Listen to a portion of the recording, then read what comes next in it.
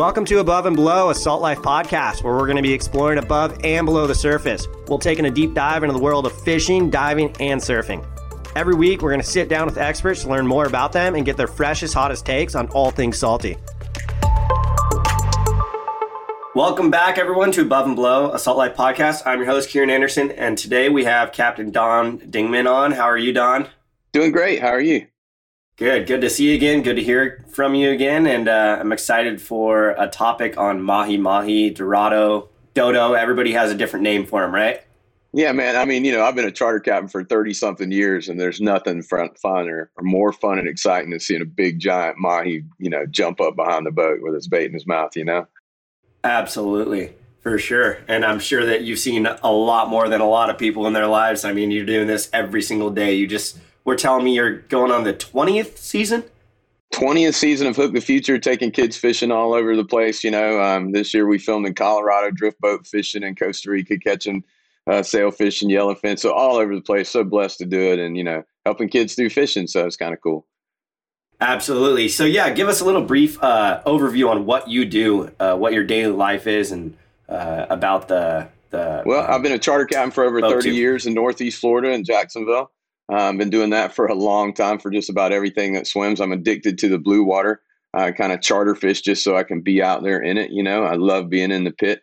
So I've been doing it out of a real nice center console for a long time. Very blessed to do that. We started Hook the Future 19 years ago, 20 years ago now. A couple years in, I lost my son, passed away unexpectedly, and it just kind of took a turn about helping kids do fishing. And I've just kind of dedicated my life to that, like teaching kids the sport of fishing, getting them into the game, doing kids clinics at boat shows, doing the show Hook the Future. And that's what we do. So my daily life is all about that. And I've been doing it so long now that some of the first kids I took fishing on the show are now getting their charter captain's license, at 20, and their kids are coming to the clinic. So it's really nice and blessed to do it for so long. What made you decide on becoming a charter captain in the first place? I was just feeding my addiction. It was, I needed to pay for my gas and my extra stuff, and I needed some more reels, and how am I going to do that? And I can remember calling my friends when I got a boat, like, hey man, I got the boat, I got electronics, I just need some gas. Can you go? Can you pay gas money? And so it's all about just getting out there. You never know what you're going to see in the blue water. You never know what's going to pop up behind the boat. It's always a great experience and memorable, so I just want to be out there. How hard was it to get your charter license?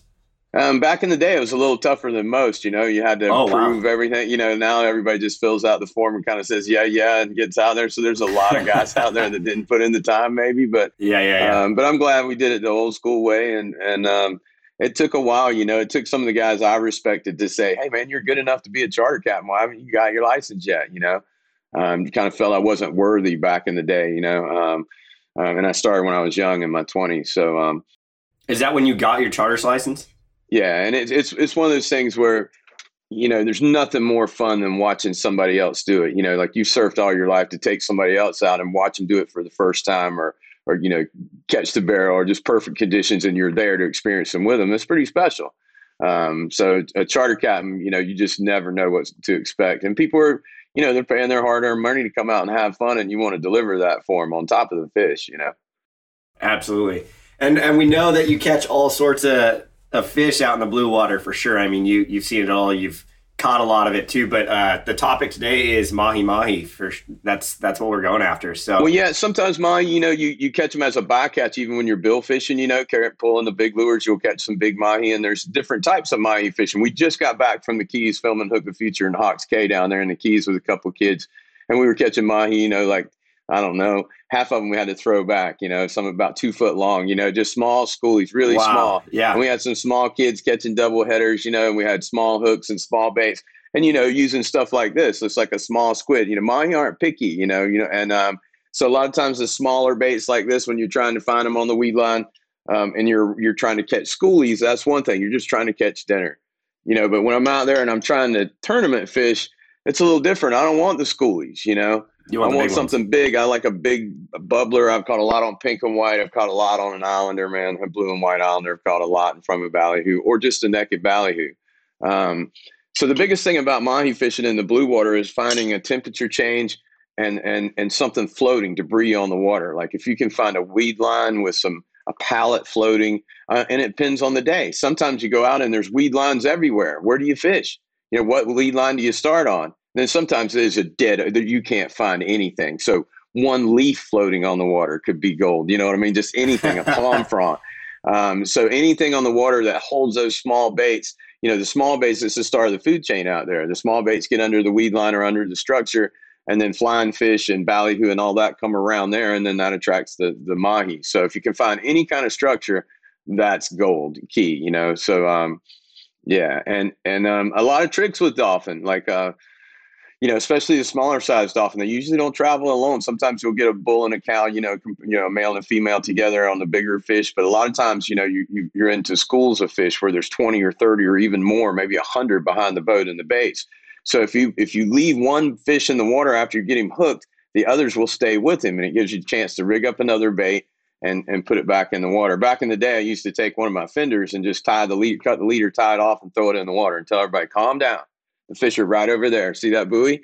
Okay, now we're going to take some spinning outfits and just catch mahi all day off of the buoy, and then go back, get the buoy with the first fish on it and pull it back in. So you definitely want to leave them in the water. Don't, always have one in the water until you don't see any more behind it. And a lot of times they're under it. And that's the biggest thing. And so, finding the structure, get the baits out, and circle hooks I love circle hooks, but I wouldn't use them for mahi. Mahi fishing, man, they jump, throw the hook a lot. They do a lot of dancing out there. So circle hook, they'll wear a hole in their mouth, and it's easier for them to toss off. I've caught a lot with circle hooks while I'm bill fishing, but with mahi fishing, generally I'm using a J hook. What's so much different between mahi and other type of fish? They're just so much fun. I mean, and they're one of the greatest tasting fish in the ocean. They're beautiful. They're abundant. They grow fast. They're a great fish to harvest that doesn't harm the environment, I believe. There's just so many of them, and they're everywhere. They're in every ocean, and so it's just fun, man. I mean, like, I don't know how many billfish I've caught. I've got a lot of billfish, a lot of fishing all over the world. But I was telling my wife the other day, she said, what do you want to do for, if you just have one trip this year? I want to do the exact same thing I did last year on my birthday. Go to Costa Rica, catch 30 bull dolphin, have some fun with my buddies to where, you lost one. So what? There's two more right there, let's go. And so sometimes those magical days, just catching bulls and then coming back and just eating till you can't move. You're in your chair like, oh man, we're going to do that again tomorrow. And I've caught them in pangas. I've caught them in big sporties, and it's just so much fun. And they're so dynamic when you get hooked up. A dolphin goes nuts when they get hooked up, and their colors change. And it's just a great experience. It's what fishing's all about. It is kind of crazy, the colors that change on those, because you'll see dolphin that look super green or super blue. And it freaks me out because I'm like, how the heck does that happen?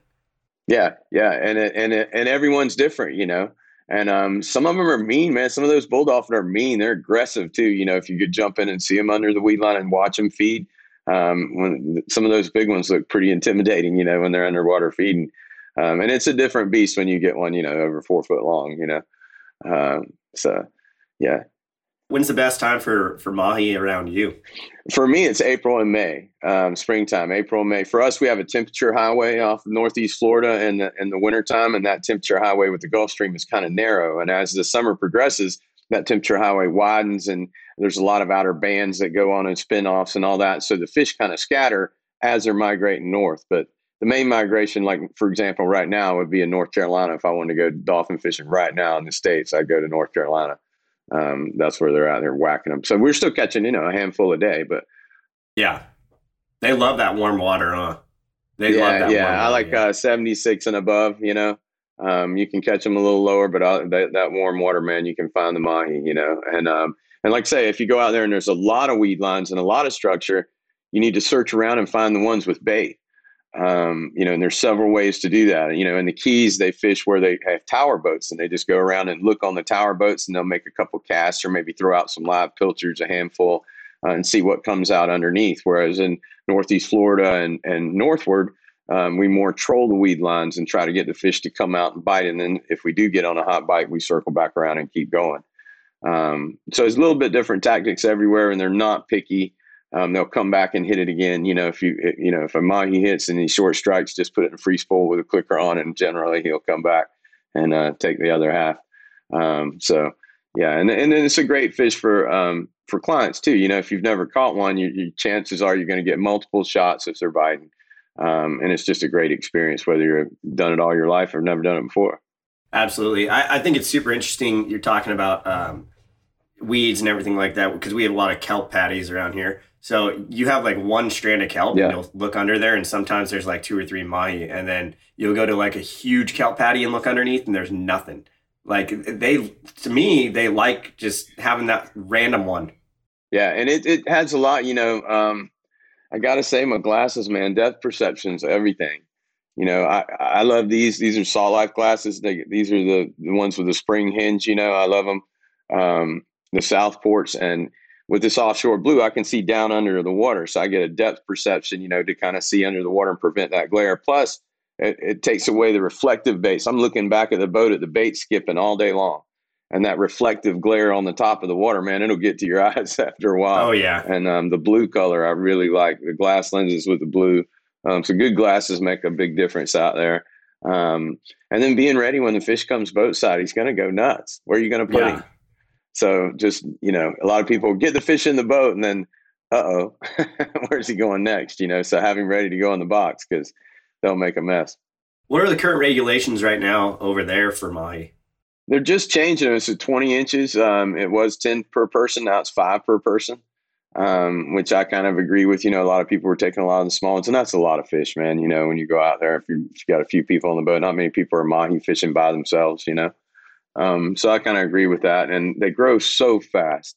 So a 20-inch mahi in a year could be 30 pounds, and so they're really fast, and they breed a lot. There's a lot of them, and it's one of the species that they're not really worried about numbers wise right now. So I'm happy to say. So when you're mahi fishing, I mean, for us here on the West Coast, we're primarily just sightseeing to see if they're under patties and under any type of structure. I mean, is that the same thing for you guys as well?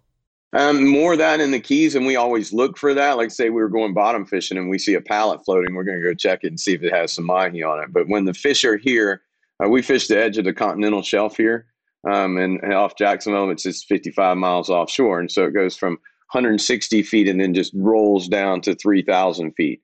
And so the up currents along that break are pretty unique. And then a lot of times on top of that up current is where the weed lines and temperature breaks form, and especially in the springtime, April and May. So when you get that magical weed line along the continental shelf, we're trolling that line back and forth, from like 160 feet to 300 feet back and forth, zigzagging, and targeting them there. So a little different with where we're at than just in the Keys, but we're always looking for something floating. You always have a spinner with a jig on it, ready to go. And the other thing is a frigate bird. Frigate birds mark the fish. I've caught many marlin, billfish, and big mahi just under a frigate bird. They're waiting for the fish to pull up the flying fish, and they're going to come down and swoop up and get him. So they'll just follow the fish. So if you see a frigate bird just kind of hanging, going one direction, then he kind of just drifts this way and this way. He's not spinning in a circle. He's generally following a fish. And so get ready and look under the frigates. When you see mahi, are they usually in big schools or a couple of them, or how's it work? The bigger the fish, the smaller the school. If you get a big one, generally there's only 1 or 2. Like in Costa Rica, we were on some fish that were 30 to 40 pounds, just really consistent because the conditions were so great. And there's not everybody fishing over there, not a lot of pressure. And then over here, if you get into, we call them, you get small peanuts or grass opera dolphin, smaller ones. And then we have bailers where you just open the bail and sling them in the boat. And then once they get about gaffer size, you usually find a lot less of them together. You might find them in pairs or, a few here or there. But again, they're all holding for the same structure. So it just depends on time of year, how much structure's out there, how much the fish are scattered. Are you guys ever using live bait, or are you primarily using jigs and stuff like that?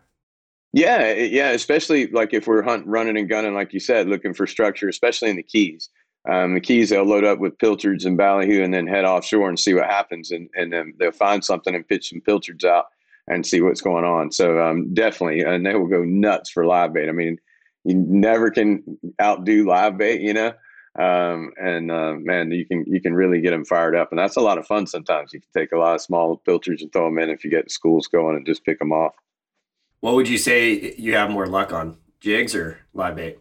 Well, live bait, but I mean, like I said, they're not picky. They're not smart fish. I find it hard to catch the smart fish, so I target the other ones. So it really doesn't matter with the mahi. I mean, if it's moving and they're out there, especially if there's other fish around, they want to eat it before the other guy does. Let's talk about rigs and setups and stuff like that. So you obviously around here, we're throwing iron. You can throw irons at them. You can throw plastics at them. We can get them pretty much on anything, like you said. They're unpicky here. But when it comes to rod and reel setups and fly lines versus jigs and all that stuff, you want to talk to us about that and what you guys are utilizing to catch them? For me, I always use 30-pound class outfits. You never know what's going to happen. So I'm always using 30-pound gear, mainline, and then maybe 180 or 100-pound leader, nothing too big, but something that's not going to chafe every time. So if the bite gets going, you have to change out. And like I said, it just depends on the fish. Like in the Keys, we were fishing, and had small rigs with hooks like these, and that's a lot different than if I'm tournament fishing and all I want is a big fish strike, so all I'm after is a big fish. So it just depends on the day if you're trying to put meat in the box or a little bit of both. But big lures do catch big fish, so, and when we're bill fishing, a lot of times we have the 50s out, or even the 80s, so, a 30-pound mahis, you make short work of that. But generally I'm fishing 30-pound class outfits to make sure and get them in the boat. So using that big of a leader line though, 100-pound, you said? Yeah, because a lot of times we're just grabbing them and slinging them in the boat, wrapping the leader with our hand and slinging it in. And a lot of times, you might get kudas or some wahoo that hit it too as well out there. So you want to be ready for that. You don't want a 40-pound leader and all of a sudden it's something different than a sailfish or a mahi. You want to be ready for that wahoo if he hits, or a tuna as well, And that's what's great about the new blue water. You always go out to target a species, but you never know what you're going to catch. A lot of great bycatch in the blue water. When you're doing like a fly line with live bait, are you still using that thick of a leader line? Well, no, and I'm not using live bait. Like there's a lot of streamers that work and plungers, like a plunger, like a sailfish fly, anything that causes a little bubble and some action that you can move it actually, especially if you can get them fired up. Usually if you're fly fishing, you'd get them chummed up a little bit and then just toss the fly in and move it and they're going to eat it. So yeah, and I'm not much of a fly guy. My son was really good at fly fishing. I used to say, by the time you get that thing cocked, I'll have 3 in the box, And but a lot of people really love it, and I gotta say, man, it's fun to watch when your clients come out there and insist on that. It's a lot of fun, So we call fly lining like fly lining live bait. So just basically no weight, nothing. You're just using mono with a rod and reel and throwing out a live bait through the nose. Yeah, East Coast, West Coast there, misunderstood. Yeah, exactly. So I was just asking though, when it comes to like live bait, are you using the same leader? Like, are you using the 100-pound leader line? No, we would definitely gear down to like 40, depending on the size of the fish, usually 30 to 40. On the leader, like a fluorocarbon leader, and something you could sling out there and move and let the bait do its work, still give the bait enough action, How big have you seen mahi get? 60, 70 pounds overseas and 50 to 60 here. That's crazy. Yeah. And just some crazy big fish, man. And, when they get that big, their heads are so enormous. And one of the things about dolphin too, especially the bulls, you'll get a big fish on the line and he just puts his head against the resistance of the pull. So if he goes down, he's got his head broadside at every point. So even when he comes to the top, you have to narrow that gap with the boat. He's going to be trying to go against it. So the key is to line up your boat. Even when he's on top, don't charge him. Just slowly get line and create a 45 until he's right by the boat, because he's going to keep that head turned towards the resistance. So those bigger fish definitely act different. And I got to say, I've been doing it for 30 something years, man. And if anything bigger than 40 pounds jumps, I go nuts. It's a different animal. First, if he's 30, we're catching dolphin. Oh man, relax. If he gets off, we'll get another one. This is great. Don't worry about it. We got so much meat in the freezer, blah, blah, blah. If he's over 40, be careful. Hang on. Make sure tighten up. It's a different game when that big one gets on. You have to have the right equipment and be ready. And, It's just different, man. And a lot of times they'll have weeds, they're tossing the weeds off their face when they're jumping and all that. So it's just some epic moments out there mahi fishing. And if you haven't done it, you just have to. And they put up a great fight too. Yeah, great fight. And like I said, and they taste great. I mean, it's one of the best fish in the ocean to eat. And, nice mahi, feed quite a few people too. If you had to give some tips and tricks on people that are new to mahi fishing in general, what would you say? Keep it simple, man. Get something, they have a lot of baits like, say even a lot of people ask me like, hey, I'm on a sailboat and I'm cruising across and I want to catch dinner. I'm like, just take some small baits with skirts and put them out. The C&H rigged and readies work good. The small islanders, work really good. Like you can catch anything in the ocean off a blue and white islander, so keep it simple, small skirted lures, catch dinner, and then be ready. If you have a big spinner with a jig or a live bait or something a bigger bait that if that other fish comes up behind this, you're ready for him to catch him, but keep it simple and don't go so crazy, it's supposed to be fun, don't take the fun out of it when that frantic bite happens, because it's people see them all and they want to catch every fish, and sometimes those schools are 50 or 60 fish in them and people go nuts, just have a good time and remember what it's supposed to be, fun. I'd be going nuts. I'd be frothing. That'd be fun. Fishing's one of the only sports you get 17 contradictory instructions in less than 30 seconds, So everybody on the boat, when you get a mahi bite, just starts barking instructions. Reel, don't reel left, right, over here, push yours this way. So it's always nuts. They always hit the deck bouncing. There's blood everywhere, but everybody's always smiling. It's always smiles. I do have to say one of my biggest mahi memories, we were going to the other side from Jacksonville to go catch yellowfin tuna. So many times we'd go out to the break like 60 miles offshore. We'd spend the night and catch bottom fish all night or drift for swordfish, then get up the next morning and run the other 60 miles to the other side of the Gulf Stream and catch yellowfin tuna.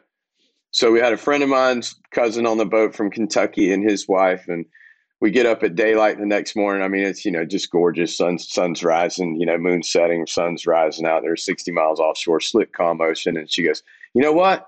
I get why you guys do this now. And I go, yeah, it's pretty nice, huh? And she goes, and look at this beautiful fish with all the colors just swimming around the boat. And we get up and go, oh my God, 30-pound mahi, get out the jig, catch him, gaff him, throw him in the box. So and she's like, you guys really ruined the moment for me, So it's all about perspective, for us. That was a catch of a lifetime for her. It was just a beauty in action, So it's, everybody has a different perspective. So that's probably my best memory, And then we went out and whacked the tuna, came back in. So yeah, good stuff.